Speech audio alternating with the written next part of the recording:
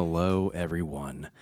Hello, and welcome back, folks, friends, Monsketeers of all ages. Welcome back to another episode of Leo Legacy's Ragnarok, and specifically a retrospective episode. A retrospective episode where we are going to dive into everything we didn't know we wanted to know about Walt Disney's Lady and the Tramp. Now, if you haven't already, I highly encourage you to go and listen to our watch-along podcast for Lady and the Tramp, and preferably listen while you watch. You know what I mean? That's the whole idea of the watch-along podcasts.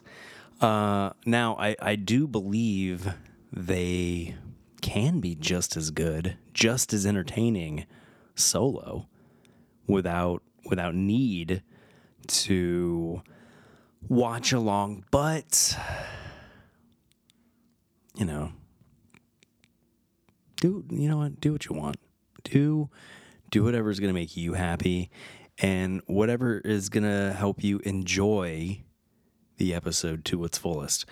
Maybe you want to watch it before you listen to this or after, so you know all the wonderful intricacies that went into the everything about Lady and the Tramp.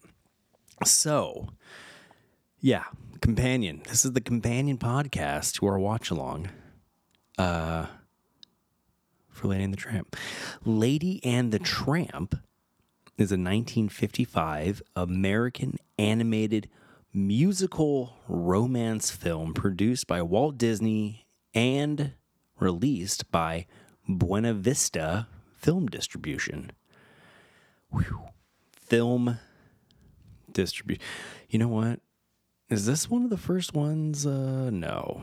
That's going to be something silly to say. But, RKO, are those the correct letters? RKO? RKO. I don't know. I feel like there's another film distributor that has popped up on, the former animated classics up to this point. Though I could be wrong, but the best way to learn that information is not to look it up yourself, is to go listen to the old Retrospective podcast for all the other animated features and see if I said it there. Okay. Lady and the Tramp is the 15th, the 15th Disney animated feature film. It was directed by Clyde Geronimi.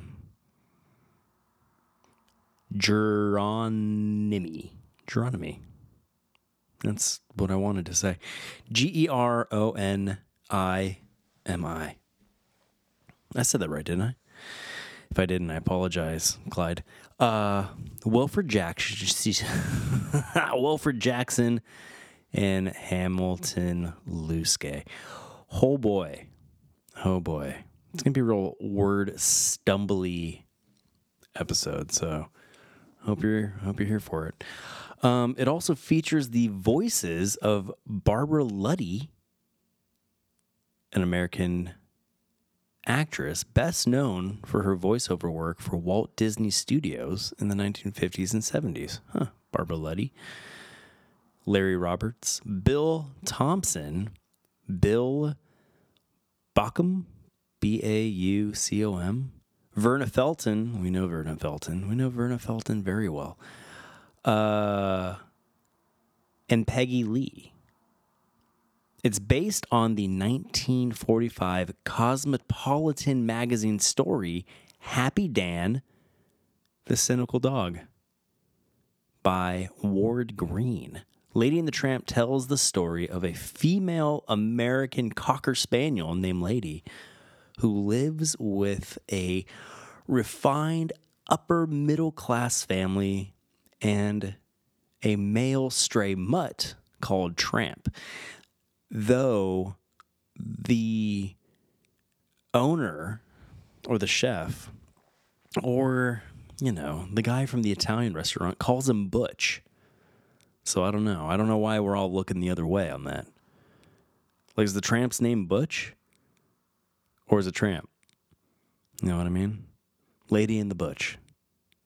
Lady and the Tramp. Lady and the Tramp sounds much better. But no, why is that not a thing? Why does nobody ever address that? The Italian, I guess he's a chef. Tony? Or does he own the place? I don't know. The guy who makes their spaghetti that they smooch over, he calls Tramp Butch.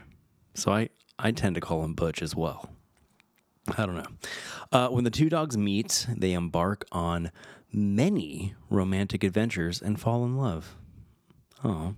So this was a Cosmopolitan magazine story. Interesting. From 1945. So this is like one of the first ones, if not, well, there were those package films. Saludos Amigos, Three Caballeros, Melody Time, Make Mine Music. Not, well, I guess. In Melody Time, they told the story of Johnny Appleseed and Pecos Bill. So those were old time, kind of tall tales. Lady and the Tramp is not a tall tale nor a fairy tale, but at the time, 10 years prior, it's a modern day Cosmopolitan. I almost stumbled over that pretty bad. Modern day Cosmopolitan magazine story. Happy Dan the Cynical Dog. Now, Happy Dan the Cynical Dog here makes me feel like Tramp's name is Dan, which, I mean, not as entertaining as Butch. Arguably, no offense to the Dans of the world. Hey, if your name is Dan, great. Rhymes with Stan, like Stan Lee. So, ergo, you're okay in my book. You. Tay. Sorry. I can't think of okay without thinking about the Little Rascals. I don't know why that is. That's a lot of Little Rascals references in my life. I call my son Bane Spanky for the sole reason he kind of reminds me of Spanky from the Little Rascals. Anyway, that's neither here nor there. We're talking about Happy Dan the Cynical Dog. Yeah, if your name's Dan, you're cool, okay? But if let's be real. Let's be completely honest with ourselves. You're not Butch. You're not a Butch. Oh boy. Okay, anyway. Lady and the Tramp was released to theaters on June 22nd, 1955 to box office success. It was the first animated film to be filmed in the Cinescope widescreen film process, as well as Disney's first animated film to be distributed by their Buena Vista division. See, I knew it. I knew this was the first time we saw Buena Vista film tied to one of these animated features.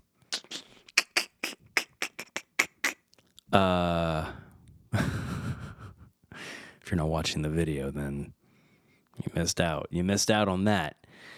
I'm proud of myself for catching that anyway, for the Buena Vista thing.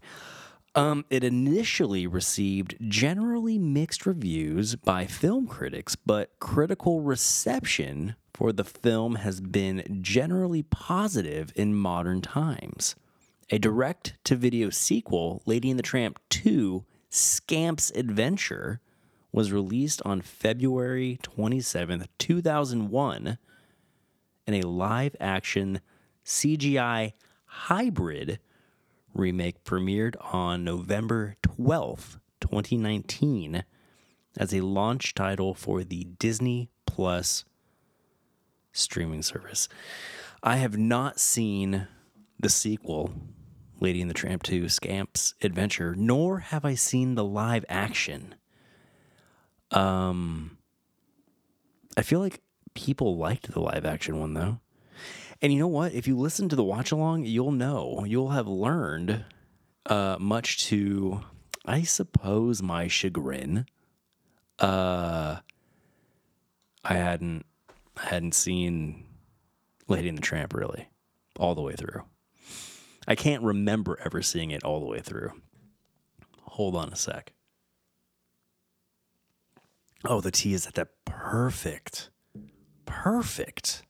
temperature where it's like, it's still hot enough to be like, ooh, hot tea, but not scalding your taste buds and making your tongue feel all raw for like a week. Oh geez. Can't ever not hit the mic cable. I don't know if I'm ever going to get around to watching the live action. I definitely won't. I don't think I'm ever going to get around to watching the sequel. I don't think I'm going to do watch-alongs for any of these direct-to-video sequels. Because what's the point? You know what I mean? So yeah. From what I understand, the live-action remake was decent. We're going to skip the plot, because go watch it. Here's some about the cast.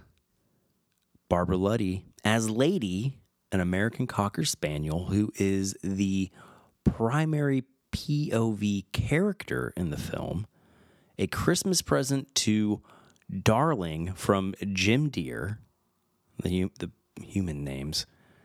I embarrassed myself in the watch along, and I can't understand Jim Deere's. It took me a minute to get caught up on. That's what the dog hears them call each other, so she just thinks that's their name. Yeah, I'm not bright, guys. Let's see. She quickly becomes the center of their lives, but is then partly displaced by the birth of a human baby, their baby. It's not just some random baby, who she comes to love devotedly. Her experiences outside the household and her encounter with Tramp force her to question the nature of her relationship with her humans, who she never sees as her owners.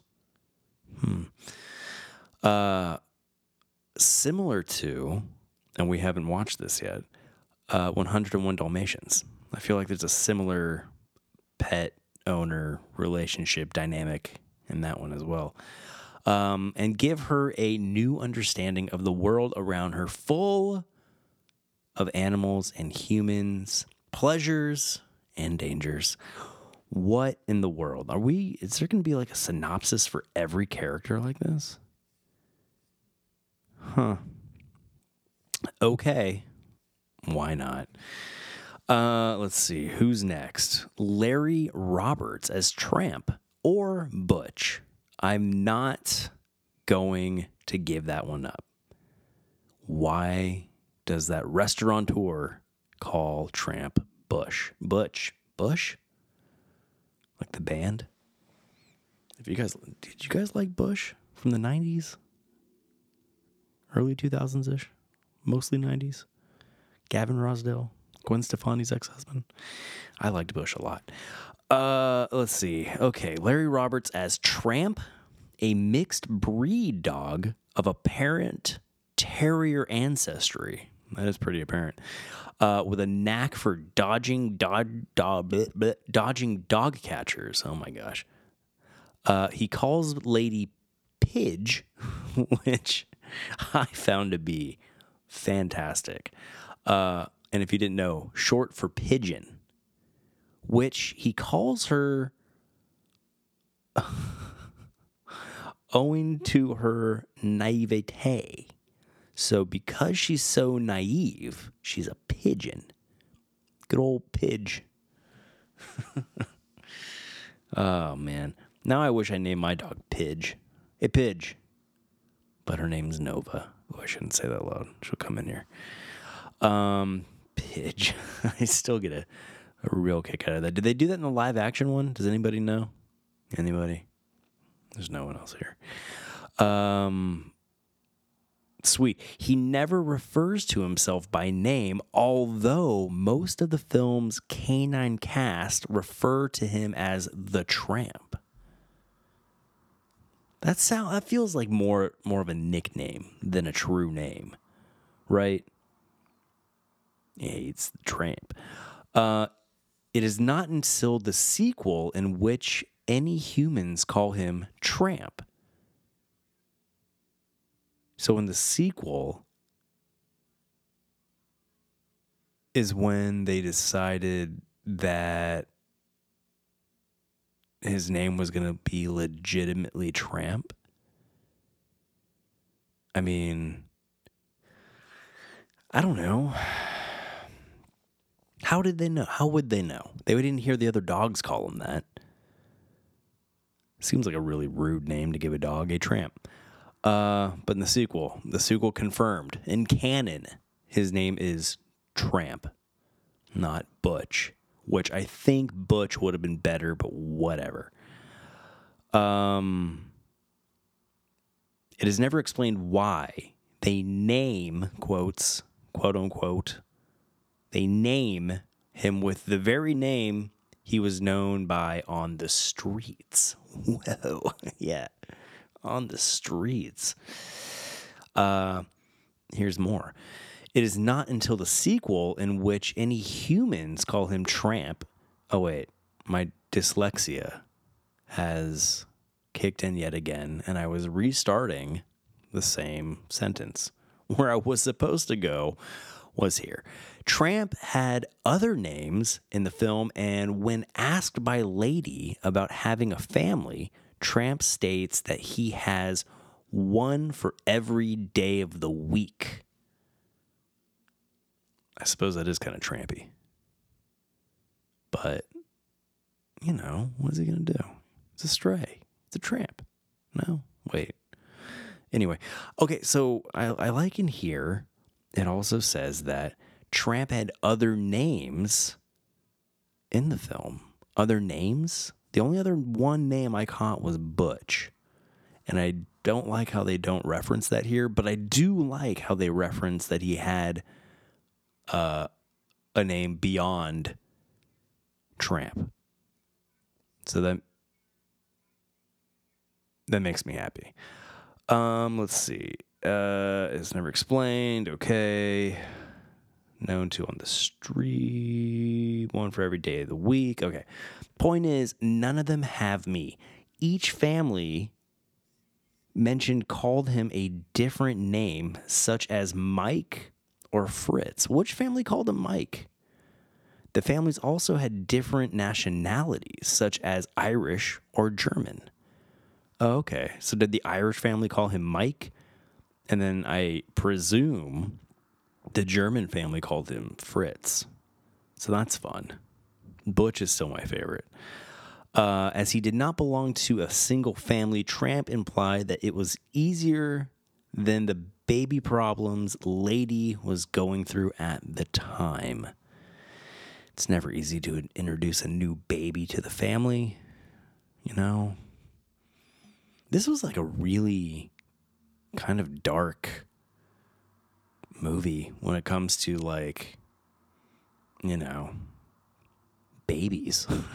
The rat and the cat's knocking the baby out of the crib. Sorry, aggressive. All right.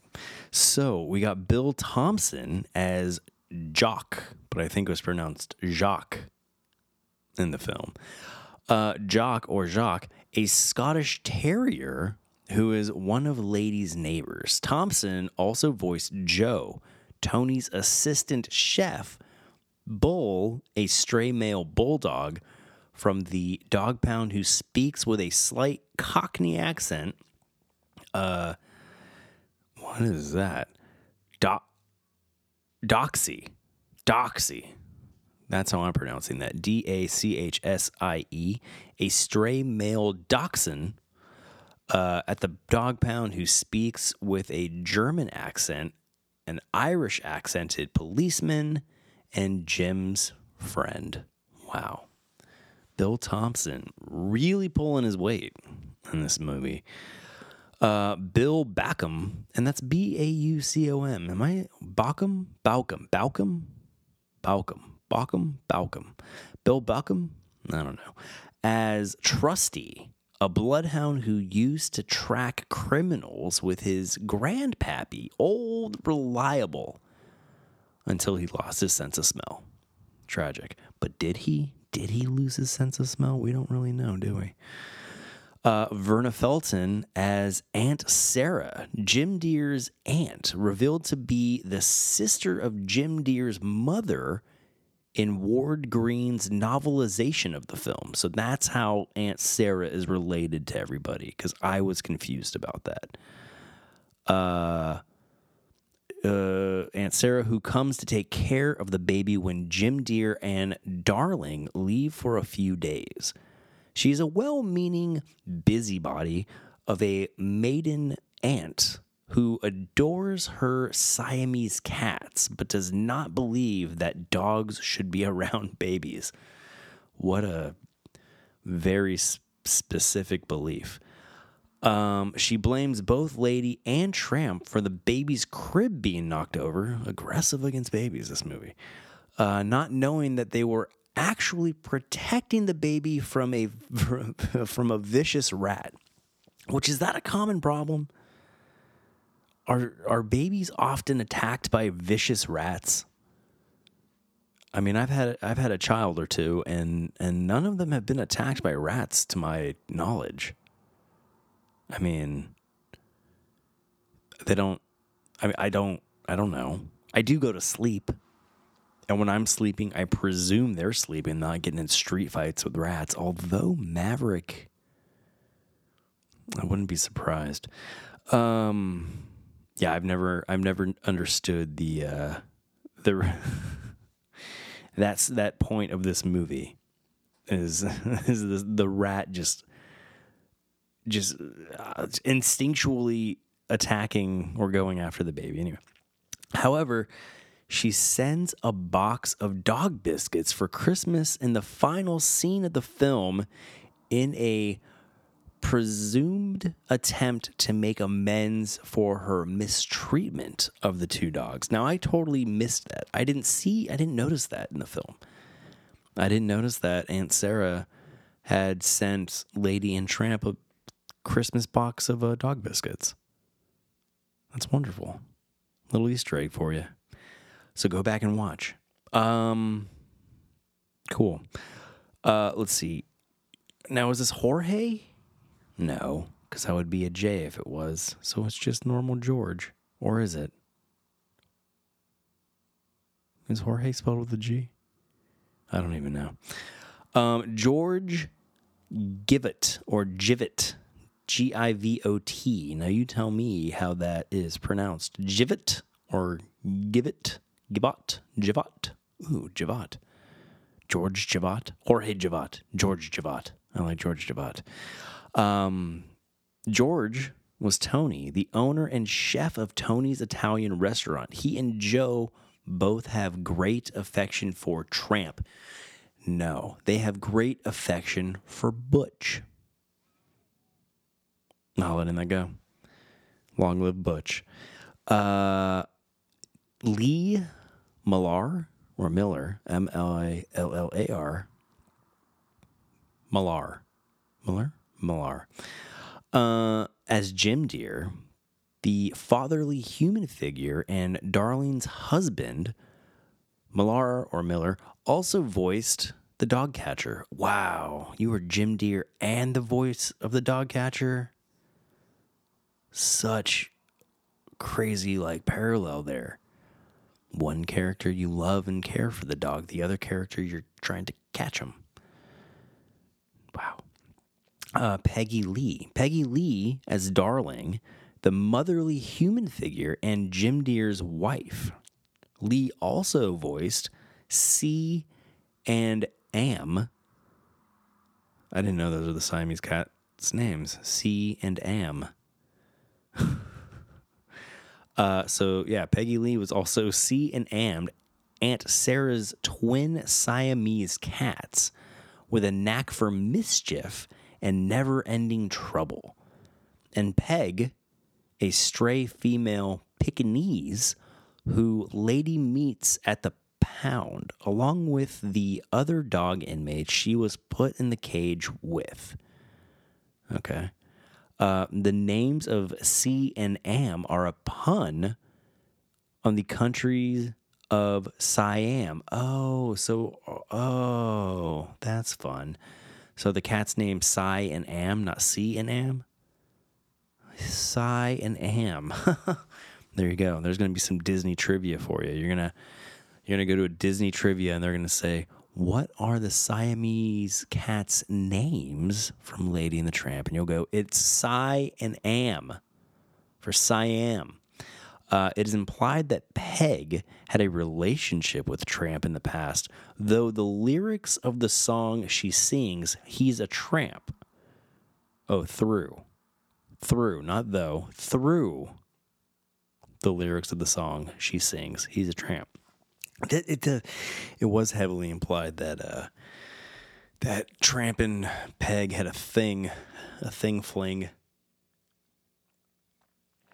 But I mean, can you blame her?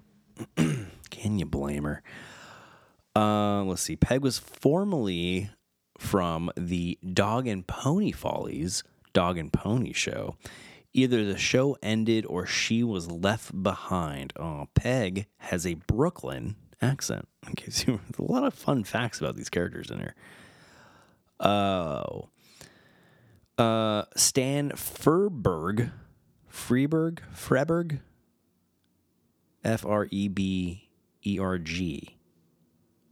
Give me that one.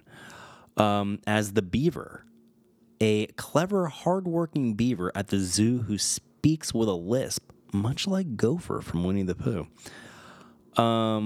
He gnaws off the muzzle that Aunt Sarah had placed upon Lady after Tramp realizes that the muzzle is just what the beaver needs for pulling logs. What a happy happenstance of the situation.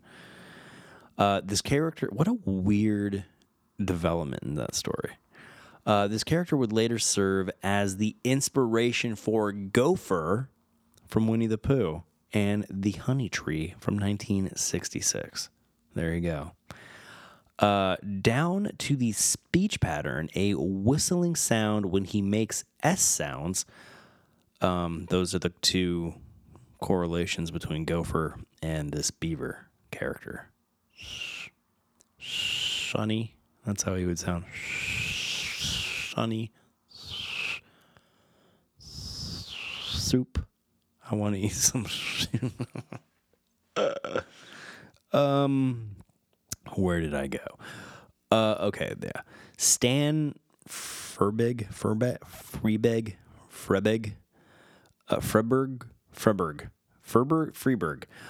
who voiced the beaver in the film, had an extensive background in commercial and comedy recording voiceovers and soundtracks. On the 2-disc Platinum Edition DVD, he demonstrates how it was done and that a whistle was eventually used because it was hard to continue repeating the effect. Oh. So he would just like kind of talk like this, and then they would add the whistle in later. Yeah, because that's kind of tricky just to speak normally like that. Here I am sipping on tea. Sip. Anyway. Alan Reed as Boris, a stray male Borzoi,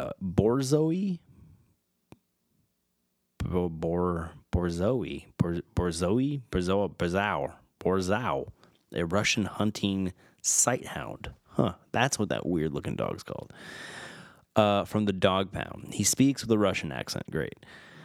Thurl Ravenscroft, we know that name from some other Disney classics, such as he's Tony the Tiger. Wow, for Frosted Flakes. Didn't think that was going to be the first thing we saw. Well, that's all we're going to really need right now. Thurl as Al the alligator, an alligator that Tramp asks to remove the muzzle from Lady. However, he instead almost bites Lady's head off. Well, he's an alligator. Dallas McKennon, M little C big K ENNON, as Tuffy, a stray male mutt from the dog pound. He speaks with a slight Brooklyn accent like Peg. McKeenan also voiced Pedro, a stray male chihuahua from the dog pound who speaks with a Mexican accent, a professor, and a laughing hyena. Well, look at you, Dallas. Pulling your weight too, just like old, what was his name? Bill Thompson was. And then the Mellow Men. Thurl Ravencroft, Bill Lee, Max Smith, Bob Hamlin, and Bob Stevens as Dog Chorus. The Dog Chorus. Okay. Well, that was a lot of fun, learning those little tidbits about each of those characters. In 1937, here we go, for the story development. Excuse me. I'm going to have more tea. It's been a minute. It's been a minute since we've done a retrospective. I haven't read aloud like this in a hot second. In my prime timeline, you may be listening to this sequentially, and you're like, "What are you talking about? We just did a retrospective for Pinocchio like 20 minutes ago." Well, that wasn't Pinocchio. Before this was Peter Pan. If you're going in order, before Lady and the Tramp was Peter Pan. Remembers things. Okay, here we go. Story development. In 1937, Walt Disney Productions story artist Joe Grant came up with an idea inspired by the antics of his English Springer Spaniel, Lady. An English Springer Spaniel, not a Cocker Spaniel, Springer Spaniel. And his English Springer Spaniel is named Lady. Interesting. And how she got shoved aside by Joe's new baby. So is Joe Grant like just coming to the table with life experience? He's like, look, my life, my real life, and my dog, Lady, it's worth a Disney movie. You know what? My life is way more interesting than that. So I think it should be a Disney movie. No offense to you, Joe. He approached Walt Disney with sketches of Lady. Disney enjoyed the sketches and commissioned Grant to start story development on a new animated feature titled Lady. Man, just this guy and his dog. And Walt was like, yes. We have Peter Pan, Alice in Wonderland, Pinocchio, Cinderella, Snow White, all these timeless classics. And you know what? Our next one is just going to be about your dog and the antics in your life. Which, I mean, hey, it worked, right? Through the late 1930s and 1940s, Joe Grant and other artists worked on the story, taking a variety of approaches, but Disney was not pleased with any of them, primarily because he thought Lady was too sweet and there was not enough action. This dog is too good, and we need more chaos. Walt Disney read the short story written by Ward Green titled Happy Dan the Cynical Dog in the Cosmopolitan magazine published in 1945. He thought that Grant's story would be improved if Lady fell in love with a cynical dog character like the one in Green's story and bought the rights to it. Wow. This is not how I imagined Lady and the Tramp coming together. So this Lady and the Tramp was kind of like a Disney original. not based on a prior fairy tale or anything like that. I mean, sure, it had influence from Happy Dan the Cynical Dog and Joe Grant's real life. But yeah, the hybridization of the article and Joe's life, like, how fascinating. I never would have guessed. I really honestly thought that it was just like the other films, the other stories pulled from, prior works. But yeah, guess not. Outstanding. Excuse me. I'm not sorry. Look, I'm tired, okay? I live an exhausting life, and I still find the time to follow my passion of doing this, which nobody asks for. Cool. The Cynical Dog had various names during development, including Homer, Rags, and Bozo before Tramp was chosen. Bozo? Lady and Bozo. Homer, Rags, and Bozo. And Tony didn't use any of those names. He called him Butch. Why are we avoiding Butch? Still, we'll reference Homer, Rags, and Bozo before we reference Butch. Now, I find that to be just unacceptable. The finished film is slightly different from what was originally planned. Lady was to have only one next-door neighbor, a Ralph Bellamy. Ralph Rexford Bellamy was an American actor whose career spanned 62 years on stage, film, and television. During his career, he played leading roles as well as supporting roles. Okay, cool. Ralph Bellamy. So it's a Ralph, so one next door neighbor, a Ralph Bellamy type canine named Hubert. Hubert was later replaced with Jacques and Trusty. Aunt Sarah was the traditional overbearing mother-in-law in the final film. There was a period there. And Sarah was a traditional overbearing mother-in-law.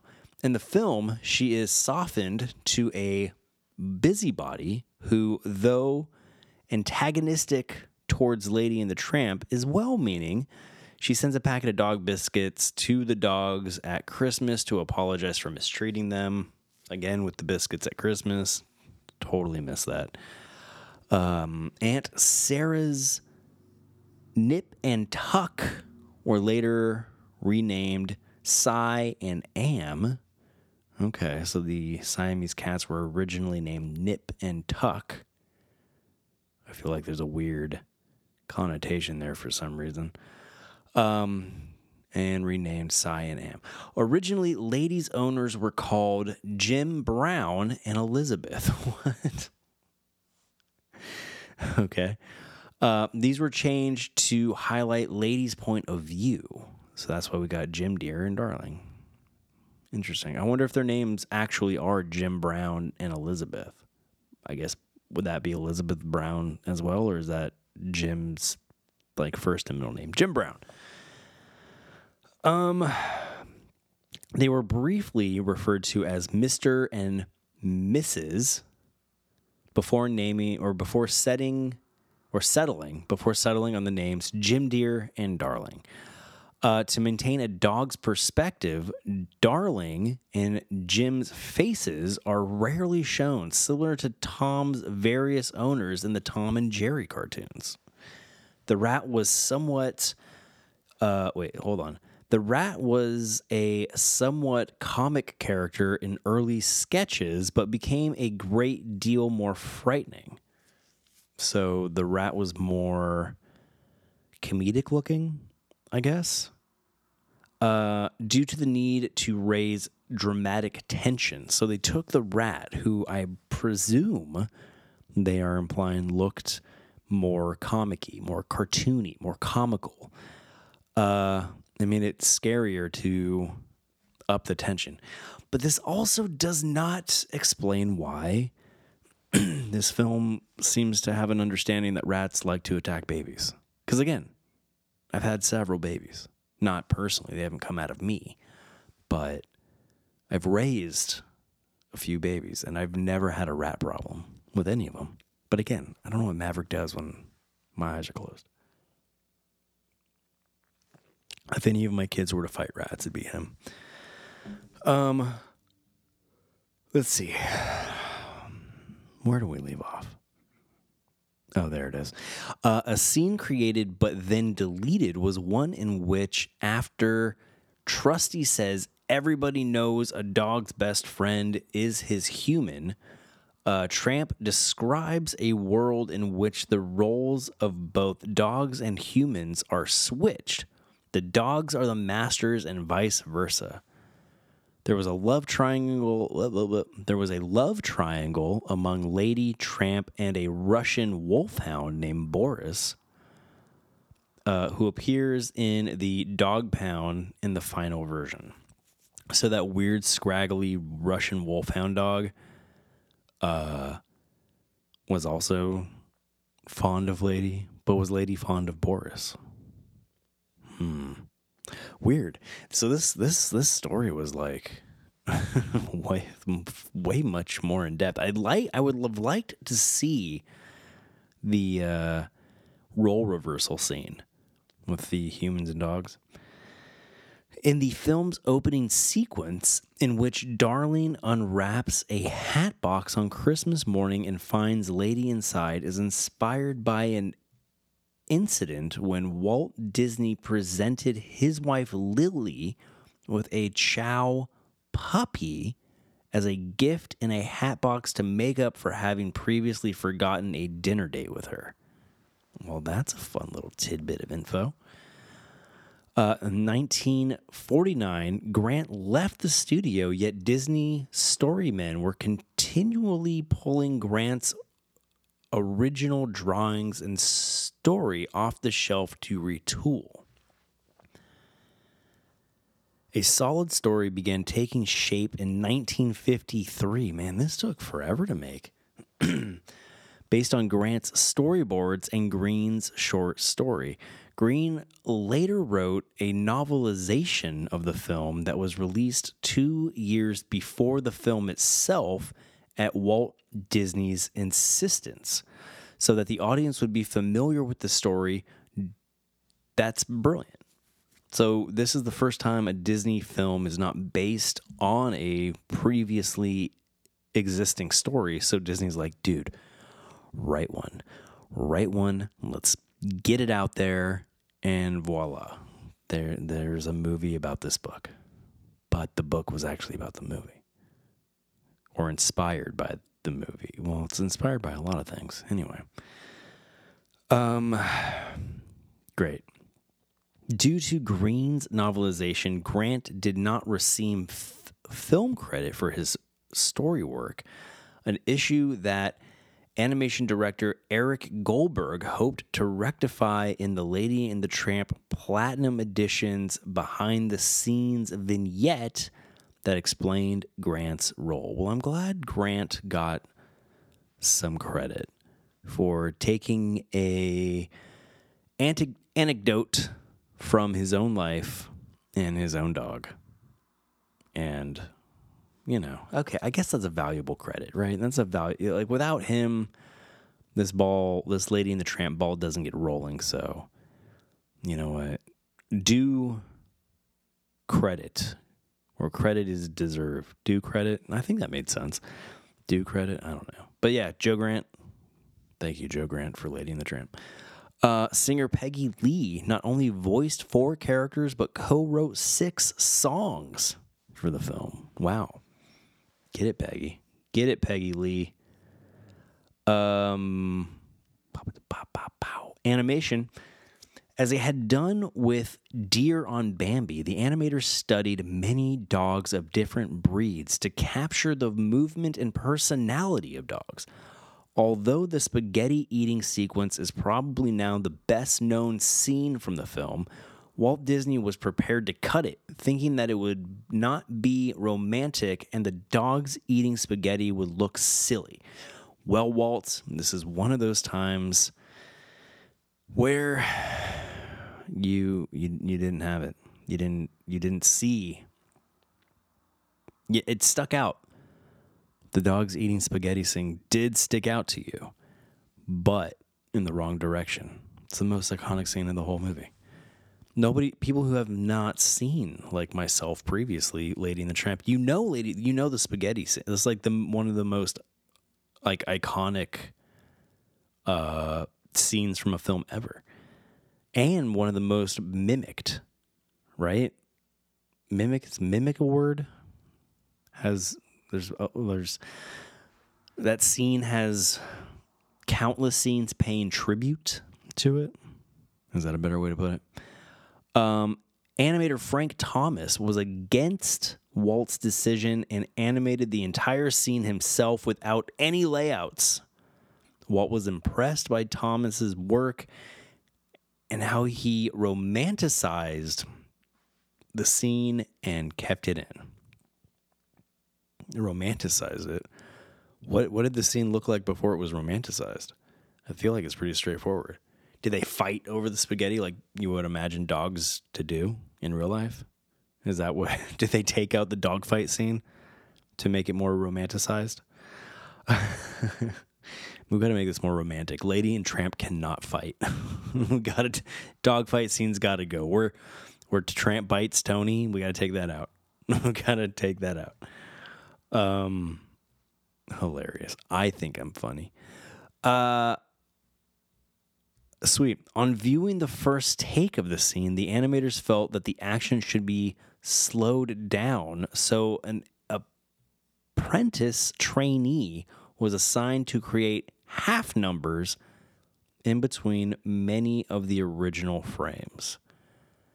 Not sure what that means, but that apprentice trainee, what a job, what a task to do, because that sounds tedious. Don't know what it is, but it sounds like a tedious thing to do. Originally, the background artist was supposed to be Mary Blair. Mary Blair, famously of Alice in Wonderland, Peter Pan, Song of the South, and Cinderella fame. Also, I believe Mary Blair, it's her designs for the Small World dolls. The dolls on It's a Small World, I think those are Mary Blair designs as well.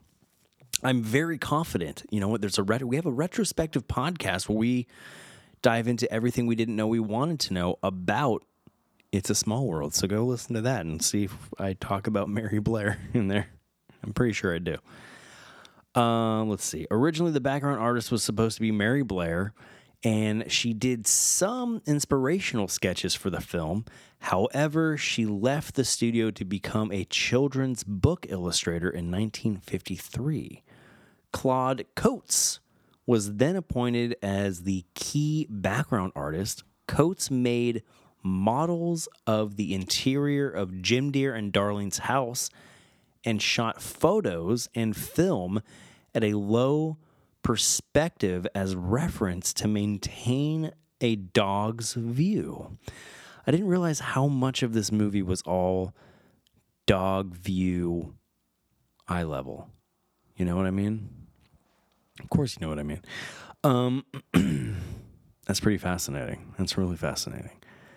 Something that decades later, I would imagine, that would carry over into what they did with like Rescuers and Toy Story, Great Mouse Detective, all these like small, low points of view because they're animals and toys and things.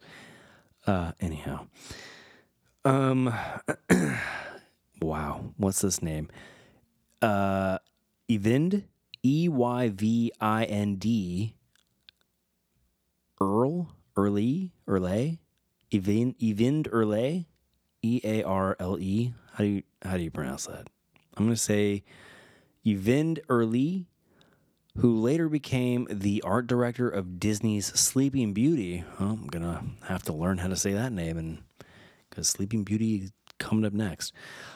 Did almost 50 miniature concept sketches for the Bella Notte sequence and was a key contributor to the film. And I bet you that's why they got Sleeping Beauty as the follow-up for this movie. Cinescope. Originally, Lady and the Tramp was planned to be filmed in a regular full-frame aspect ratio. However, due to the growing interest of widescreen film among moviegoers, Disney decided to animate the film in Cinescope, making Lady and the Tramp the first animated feature filmed in the process. Wow! So not only is Lady and the Tramp the first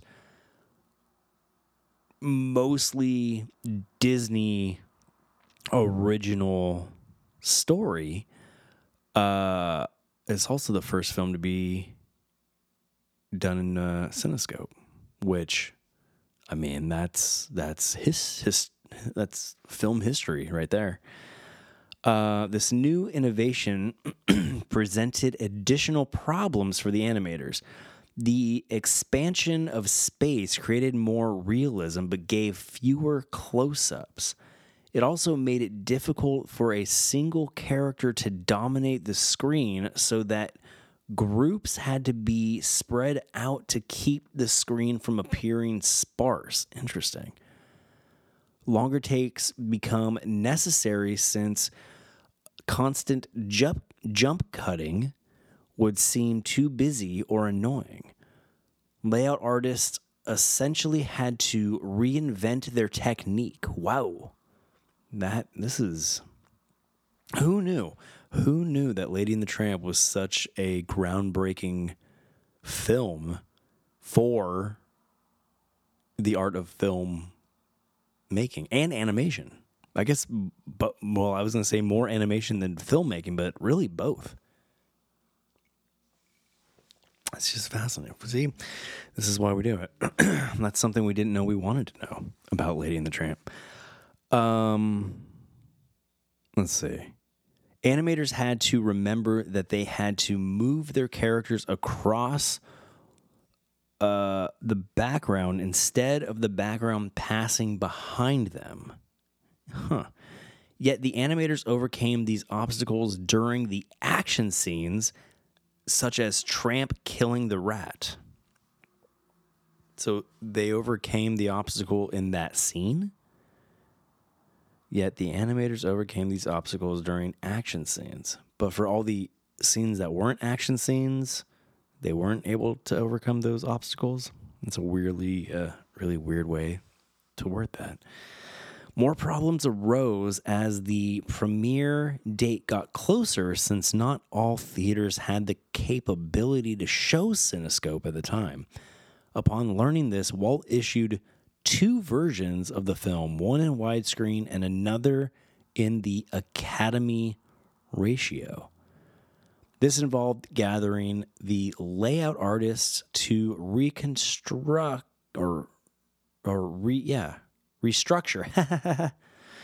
layout artists to restructure key scenes when characters were on the edges of the screen.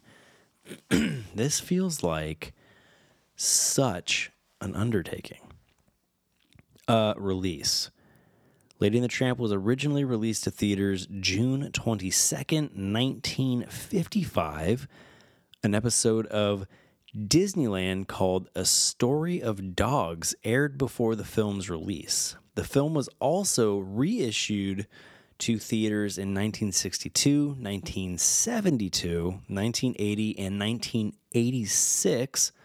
Lady and the Tramp also played a limited engagement in select Cinemark theaters from February 16th through 18th in 2013. Home media. Lady and the Tramp was first released on North American VHS cassette and Laserdisc in 1987 as part of the Walt Disney Classics video series, and in the United Kingdom in 1990. Wow. The UK had to wait. Well, I mean, I say they had to wait till 1990 to get, but that's kind of like the era of home video. Like, home video was just really getting popping in like the late 80s and 90s. So I guess, what didn't really have to look. Let's see. North America got it 87. The UK got it 3 years later. So they didn't wait that long. At the end of its initial home video release, it was reported to have sold more than 3 million copies, becoming the best-selling video cassette at the time. Wow. I had no idea so many people adored Lady and the Tramp. I knew Lady and the Tramp was like iconic Disney, but I mean, I clearly did not give it the credit it so, justly deserves. It went into Motorium on March 31st, 1988. The video cassette had grossed $100 million in sales by 1988. Peggy Lee was asked to help promote the release, for which she was paid $500. $500 to promote this. And this is before social media and stuff, so what did she do? Did she go on TV or something? After its release on videotape, she sought performance and song royalties on the video sales. Sounds a little, I don't know, greedy, but maybe she deserved it. I don't know. Disney CEO Michael Eisner refused, thus she filed a suit in 1988. Eventually, in 1992, the California Court of Appeals ordered Disney to pay Lee $3.2 million in compensation, or about 4% of the video sales. Well, yeah, I guess that's fair. It was released on VHS again in 1988 as part of the Walt Disney Masterpiece Collection video series. A Disney limited issue DVD of the film was released on November 23rd, 1999 for a limited 60-day time period. Lady and the Tramp was remastered and restored for DVD on February 28th, 2006 as the 7th installment of Disney's Platinum Edition series. On its first day, 1 million copies of the Platinum Edition were sold. The Platinum Edition DVD went on Motorium on January 31st, 2007, along with the 2006 DVD reissue of the film's sequel, Lady and the Tramp 2, Scamp's Adventure. Lady and the Tramp was released on Blu-ray on February 7th, 2012, as a part of the Disney's Diamond Edition series.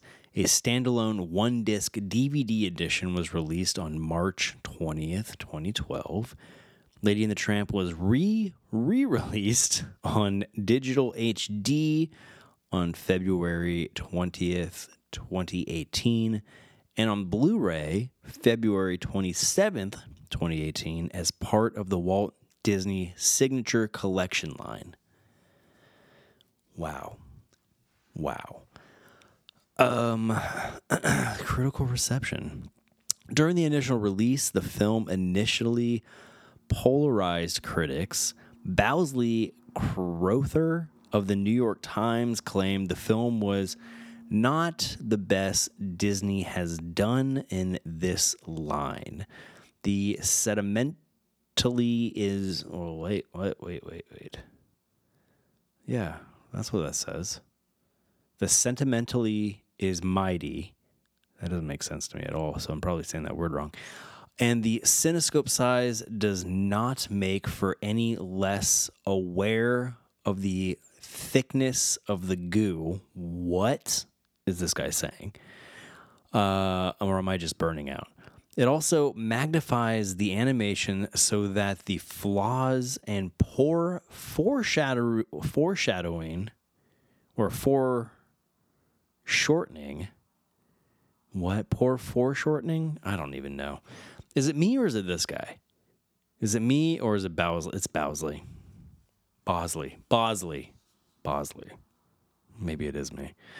Okay. Anyway, I don't like the way this guy speaks. Unfortunately and surprisingly, the artist's work is below par in this film. Wow. Time wrote, Walt Disney has for so long played gooey sentiment and stark humor into profitable cartoons that most moviegoers are apt to be more surprised than disappointed to discover that the combination somehow does not work this time. Whoa.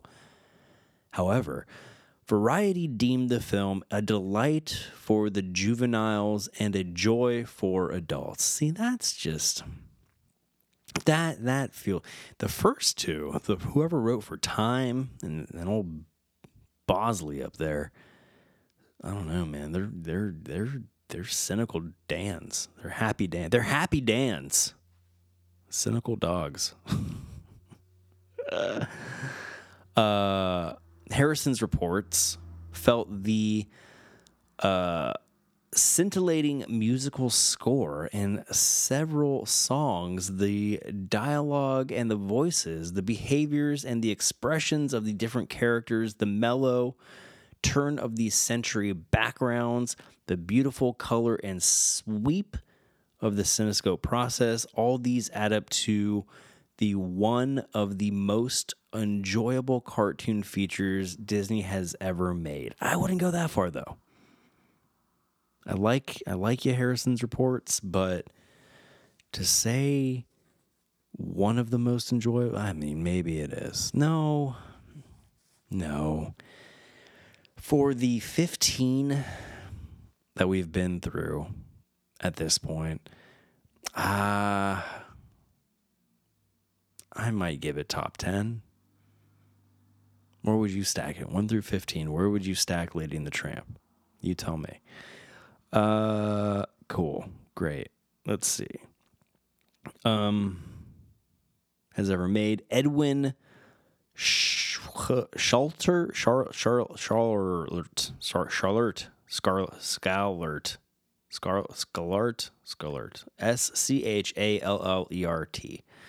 I don't know. Of the Los Angeles Times described the film as a delightful, haunting, charmed fantasy that is remarkably enriched with music and incidentally with rare conversations among the canine characters.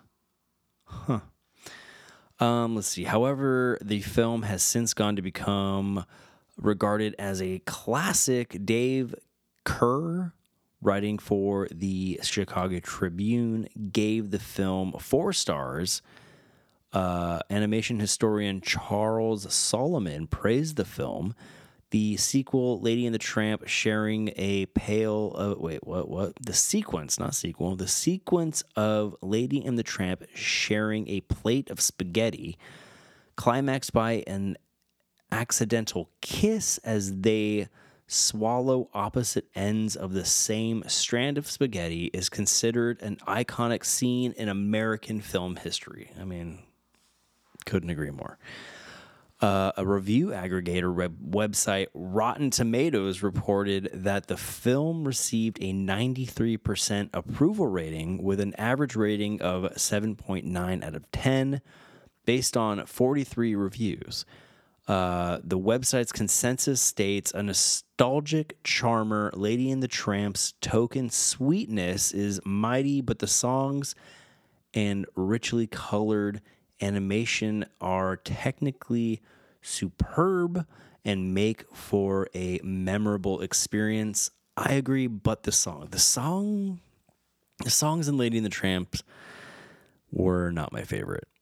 The Siamese, if you please, we are Siamese, that gives me the creeps. Lady and the Tramp was named number 95 out of the 100 greatest love stories of all time. 95. Barely made it.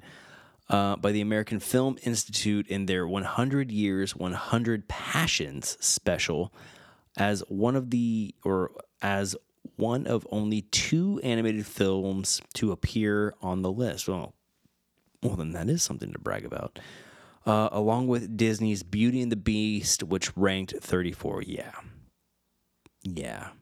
I mean, Beauty and the Beast, Lady and the Tramp, Beauty and the Beast all day. Beauty and the Beast wins all day.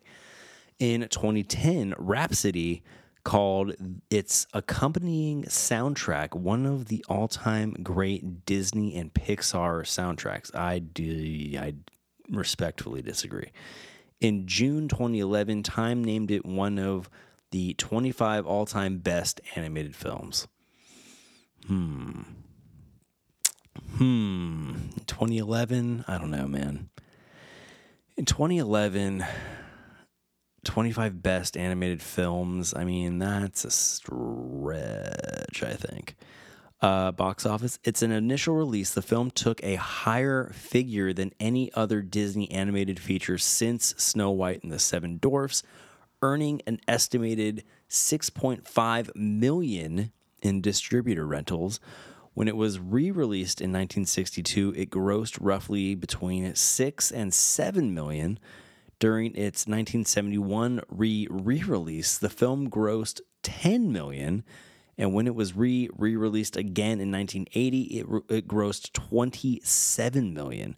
During its fourth re-release in 1986, it garnered $31.1 million. Jeez, Lady and the Tramp has had a domestic lifetime gross of $93.6 million and a lifetime international gross of $187 million. Wow. That is phenomenal. I mean, kind of surprising in a way. No? I mean, I drastically underestimated just how grand of a film Lady and the Tramp is and how beloved it is. So, my bad. Accolades. In 1956, BAFTA Awards, Best Animated Film nominated. David D. Donatello Awards, Best Foreign Producer, Walt Disney won. They won that one. The Satellite Awards, Best Youth DVD, and it was nominated. American Film Institute lists. AFI's 100 Years, 100 Movies, it was nominated. AFI's 100 Years, 100 Passions, it was number 95. AFI's 100 Years, 100 Songs, He's a Tramp was nominated. AFI's Greatest Movie Musicals, it was nominated. And AFI's AFI's 10 Top 10 nominated for animated film. Well, that's, yeah. I will forever sing a different tune when referencing Lady and the Tramp moving forward. Let's see. The score for the film was composed and conducted by Oliver Wallace. It was the last Disney animated film for which Oliver Wallace did the score, as the scores for the next 6 Disney animated films were composed by George Burns, starting with Sleeping Beauty until Robin Hood. Recording artist Peggy Lee wrote the songs with Sonny Burke and assisted with the score as well. In the film, she sings La La Lu, the Siamese Cat song, and He's a Tramp. She helped promote the film on the Disney TV series, explaining her work with the score and singing a few of the film's numbers. These appearances are available as part of the Lady and the Tramp Platinum DVD set. On November 16th, 1988, Peggy Lee sued the Walt Disney Company. Okay, yeah, we figured that one out. She won. The remastered soundtrack of Lady and the Tramp was released on CD by Walt Disney Records on September 9th, 1997, and was released as a digital download on September 26th, 2006. Songs from the movie include the main title, Bella Notte, performed by George Jovat, still not entirely sure, and the Disney Studio Chorus, Peace on Earth by Donald Novice and the Disney Studios Choir, What is a Baby by Barbara Luddy, La La Lu by Peggy Lee, The Siamese Cat Song by Peggy Lee, so it's just called The Siamese Cat Song, Bella Notte by George Javad. I really hope that's the way to pronounce that name. And the Disney Studio Chorus, He's a Tramp by Peggy Lee and the Mellow Men. And then the finale, Peace on Earth by Donald Novice and the Disney Studio Chorus, yet again. The sequel, Lady and the Tramp 2, Scamp's Adventure, on February 27th, 2001, Disney Television Animation and Disney Video premiered, hold on, let me start that one completely over because I botched that just epically. On February 27th, 2001, oh, excuse me. I choked on my laugh. Oh, amateur.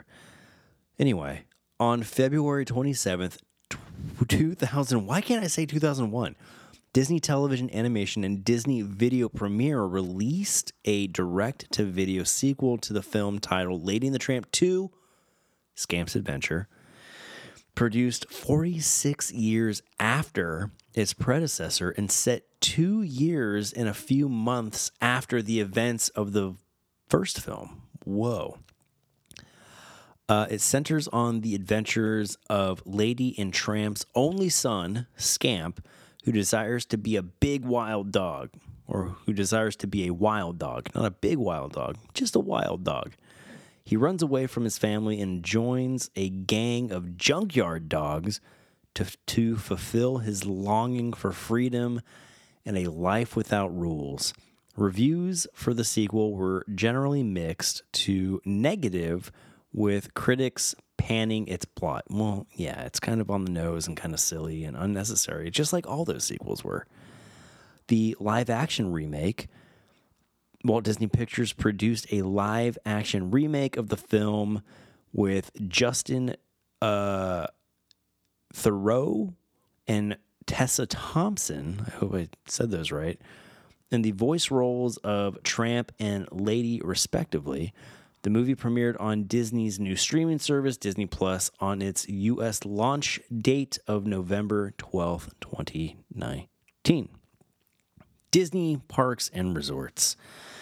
Walt Disney wanted the setting of the film to be Marceline, Missouri, which had been his childhood hometown. Whilst Lady and the Tramp was in production, Walt was also designing Disneyland in California and styled the Main Street USA area of the park to Marceline. Tony's Town Square Restaurant is an Italian restaurant inspired by Lady and the Tramp and is located at Walt Disney World, whilst the pizzeria Bella Notte restaurant is at Disneyland Paris. Boom. So if you're at, wow. So not only did Lady and the Tramp have his historic film breakthroughs, I don't know. Lady and the Tramp stands as a piece of film history beyond just,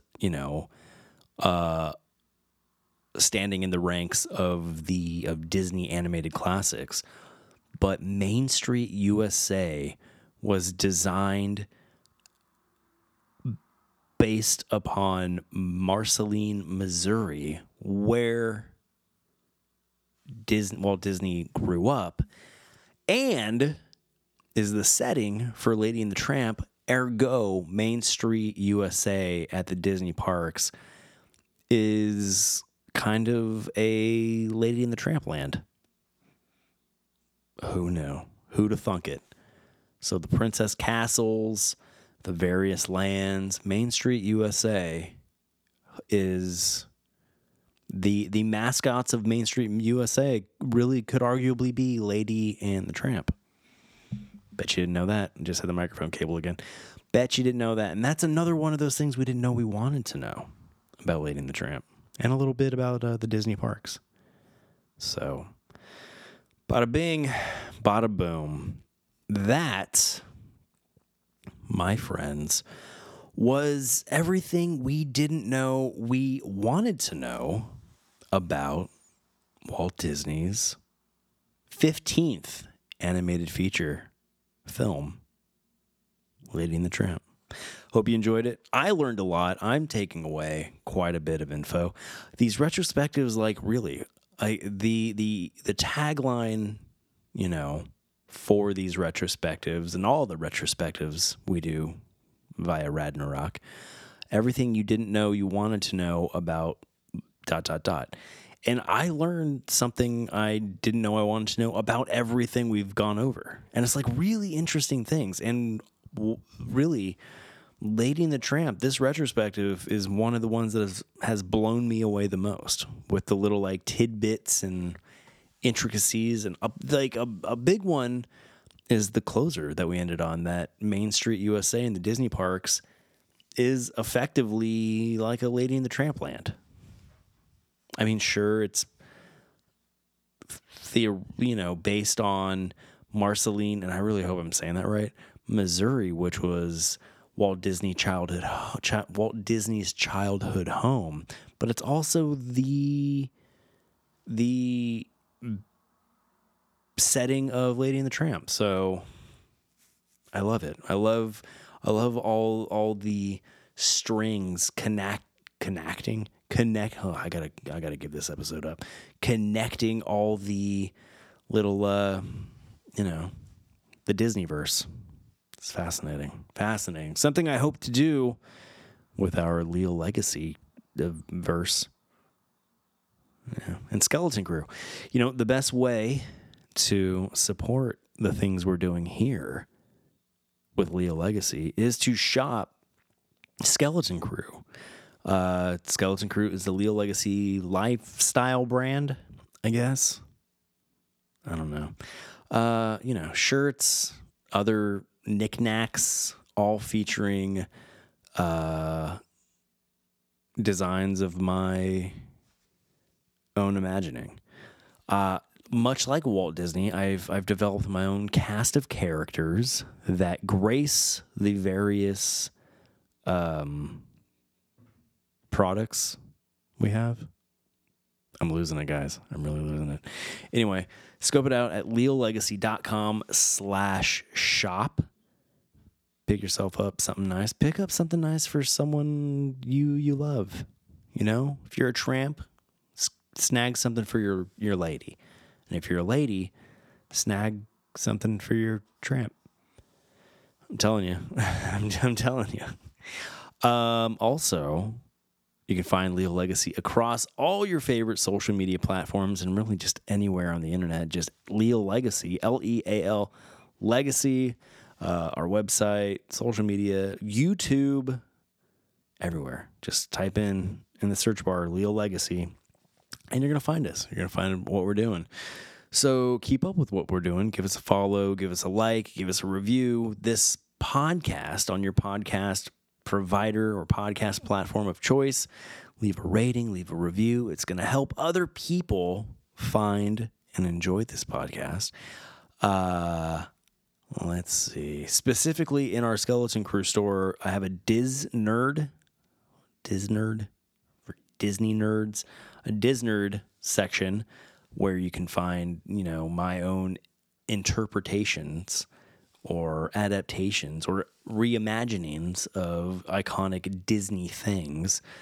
And then Ragnarok, We got a section dedicated to Ragnarok merch. So go score yourself a Monsketeer tee or hoodie or whatever. I'm not wearing one right now, but they're really cool. And be a proud Monsketeer, Ragnarok Monsketeer. Yeah. So at this point, I'm just rambling. And that being said, I'm going to give it a go. I'm going to give it a cut. I'm going to get out of here. So, most importantly, the most important way to help others find and enjoy this podcast and everything we do at Leo Legacy is just word of mouth. Just tell people. So with that, I want to thank you for being a friend and telling a friend. And until next time, thanks for joining us. Thanks for watching. Thanks for listening. Catch you on the flip side. Adios.